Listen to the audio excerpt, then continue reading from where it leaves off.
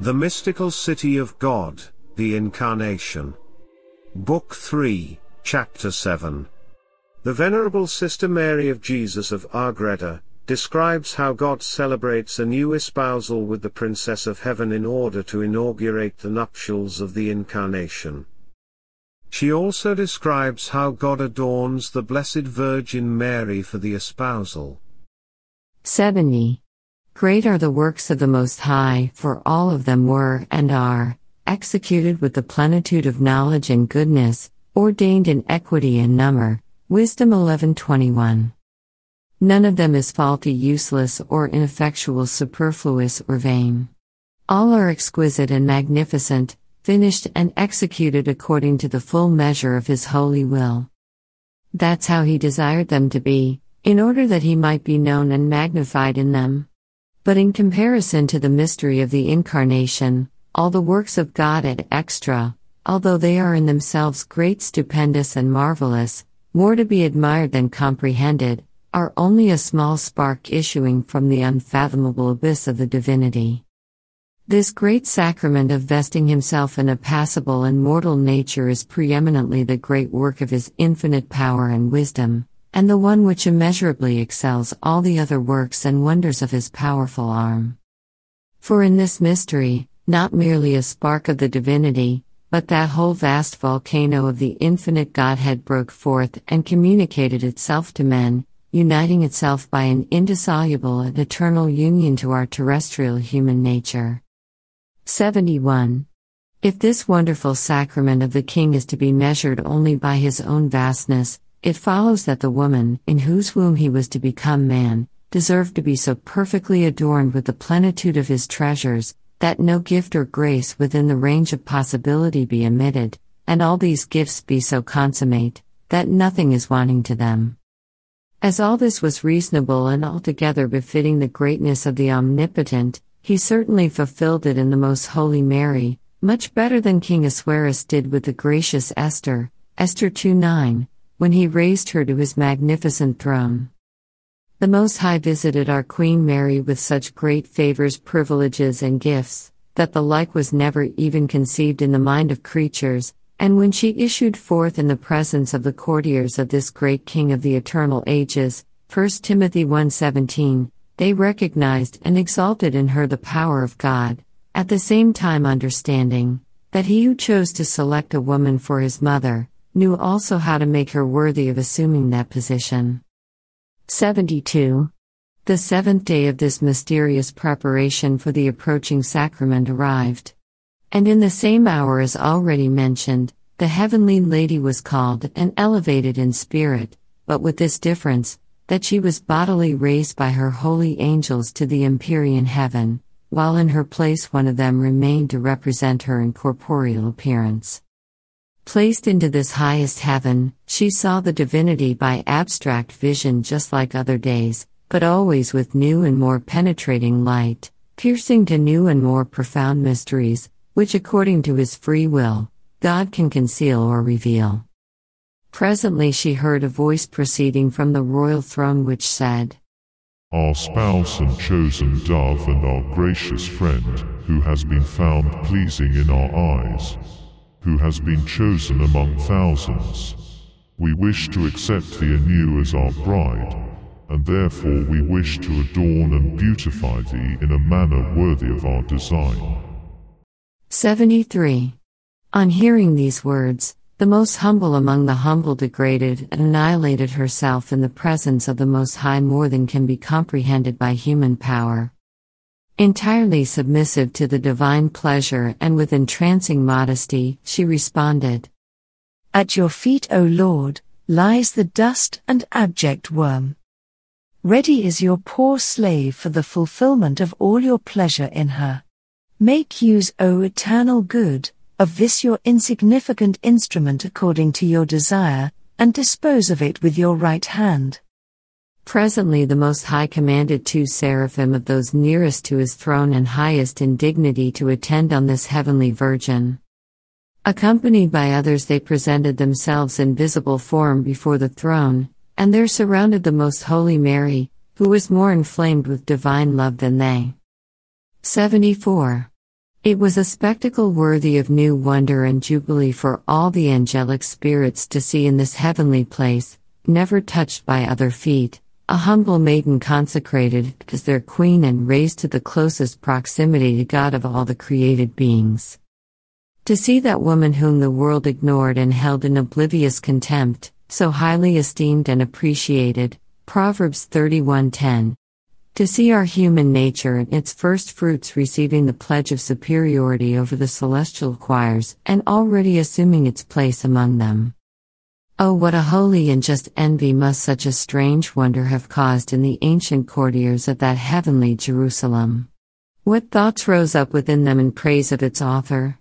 What sentiments of humility did it awaken in them, subjecting all their high understandings to the decrees of the divine will? They saw that he was holy and just, who exalted the humble, who favored human lowliness and raised it above the angelic choirs. 75. While the inhabitants of heaven were lost in their praiseworthy admiration, the most blessed Trinity, according to our imperfect mode of understanding and speaking, conferred within itself, how pleasing in its sight was the Princess Mary, how perfectly and completely she had corresponded with the blessings and gifts confided to her, how adequately she had augmented the glory of the Lord, and how free she was of any fault, defect, or hindrance that might compromise the dignity of her predestined motherhood of the Word. Accordingly, the three persons of the Trinity resolved to raise this creature to the highest position of grace and friendship of God, such as no creature had ever or would ever attain, and then and there they gave to her more than to all the rest of creatures put together. The most blessed Trinity was pleased and rejoiced in seeing that the supreme holiness of Mary was just as had been conceived and determined for her in the divine intellect. 76. In correspondence with this holiness, and as a completion of it, and as a testimony of the benevolence with which the Lord wished to communicate to her ever new influences of his divinity, he ordained and commanded that most holy Mary be visibly clothed and adorned with mysterious vestments and jewels which should symbolize the interior graces and privileges of a queen and of a heavenly spouse. Although such bridal adornment had already been conferred upon her before that time when she was presented in the temple, yet now this was done under new and wonderful conditions, for it was to serve as the immediate preparation for the miracle of the Incarnation. 77. Presently therefore, upon the command of the Lord, the two seraphim clothed most holy Mary with a tunic or ample robe, which, as a symbol of her purity and grace, was so exquisitely white and resplendent, that if one single ray of the light so profusely emitted by it would flash into the world, it would by itself give more refulgence than all the stars combined, even if they were all suns. And in comparison with it, all the light which is known to us would appear as darkness. While the seraphim vested her, the Most High gave her a profound understanding of the obligation entailed thereby, namely, that she must make a befitting return to His Majesty, by proportioning her faithful love and the exalted perfection of her actions to that which she had now learned. Nevertheless, the purpose for which the Lord intended these blessings, that is His incarnation through her, continued to be hidden to her mind. All the rest of the mysteries Our Lady understood, and for all of them she humiliated herself with ineffable prudence, and she asked the divine assistance for corresponding to these favors and blessings. 78. Over this robe the same seraphim placed a girdle, as a symbol of the holy fear which was infused into her.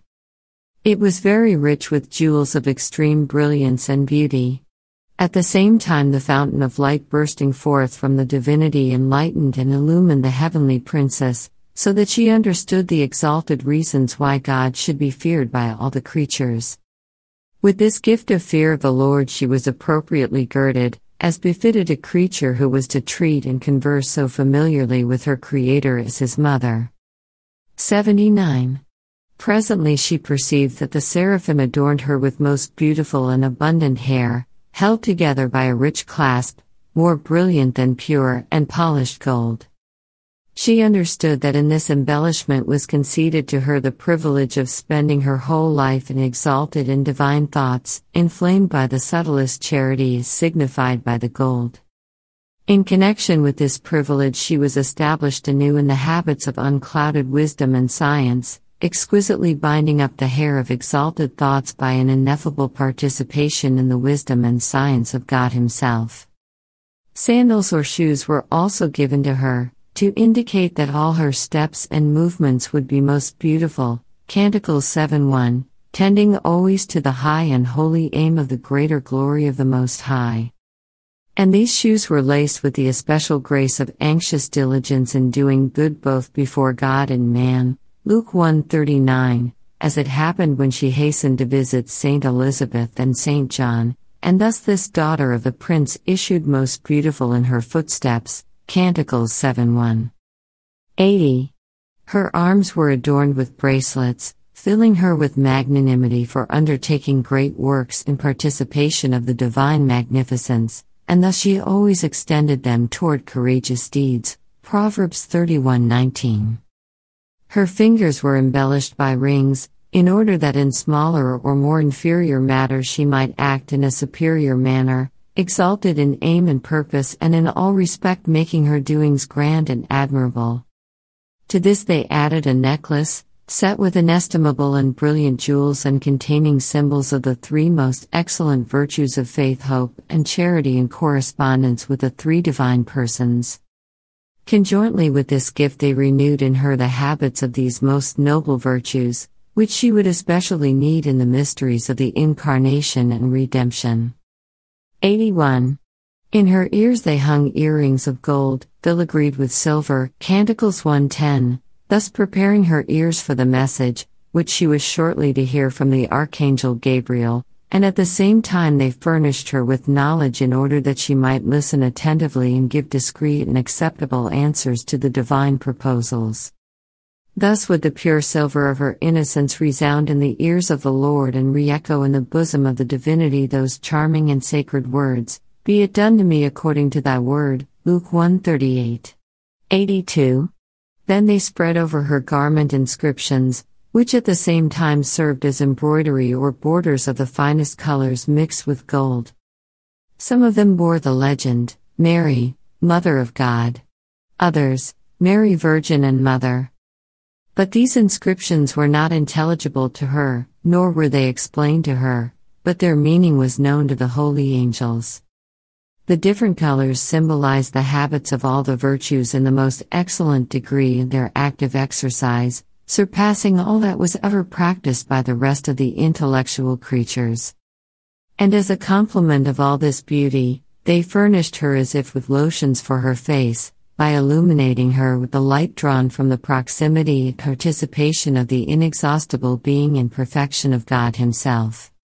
For as she was destined actually and truly to shelter within her virginal womb the infinite perfection of God, it was befitting that she should have received it beforehand by grace in the highest measure possible to a mere creature.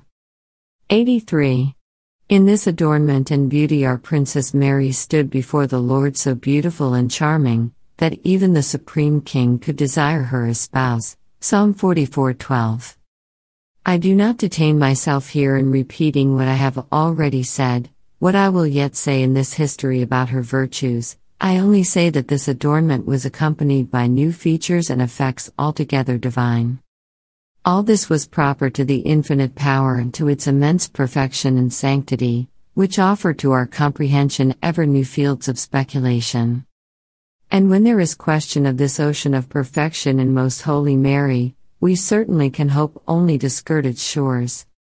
My understanding of that which I perceive is always pregnant with vast fields of thought on which I cannot expatiate. The instruction which the Most Holy Queen Mary gave me. 84. My daughter, the workshops and treasure rooms of the Most High are those of a divine Lord and omnipotent King, and therefore without number or limit are the riches and treasures which they contain for the endowment of His chosen brides. He can enrich innumerable others just as He has enriched my soul, and yet infinitely more will remain. Although he will give to no creature as much as he has conferred upon me, it is not because he is not able or does not wish, but because no one will dispose himself for his grace as I did. But the Almighty is most liberal with some souls and enriches them so lavishly, because they impede his gifts less, and dispose themselves better than others. 85. I desire, my most beloved, that you place no obstacle to the love of your Lord, but I wish that you dispose yourself for the jewels and gifts intended for you in order to make you worthy of his bridal chamber. Remember that all the just souls receive this adornment from his hands, though each one according to the degree of the friendship and grace which makes them capable of receiving them. If you wish to attain the highest purity of that perfection and become worthy of standing in the presence of your Lord and Spouse, strive to be robust and strong in love, and you know that this is augmented in the same degree as mortification and self-abnegation are practiced. You must deny yourself and forget all earthly things. You must expel all your meanings toward yourself and toward visible things. In the divine love solely you must increase and advance.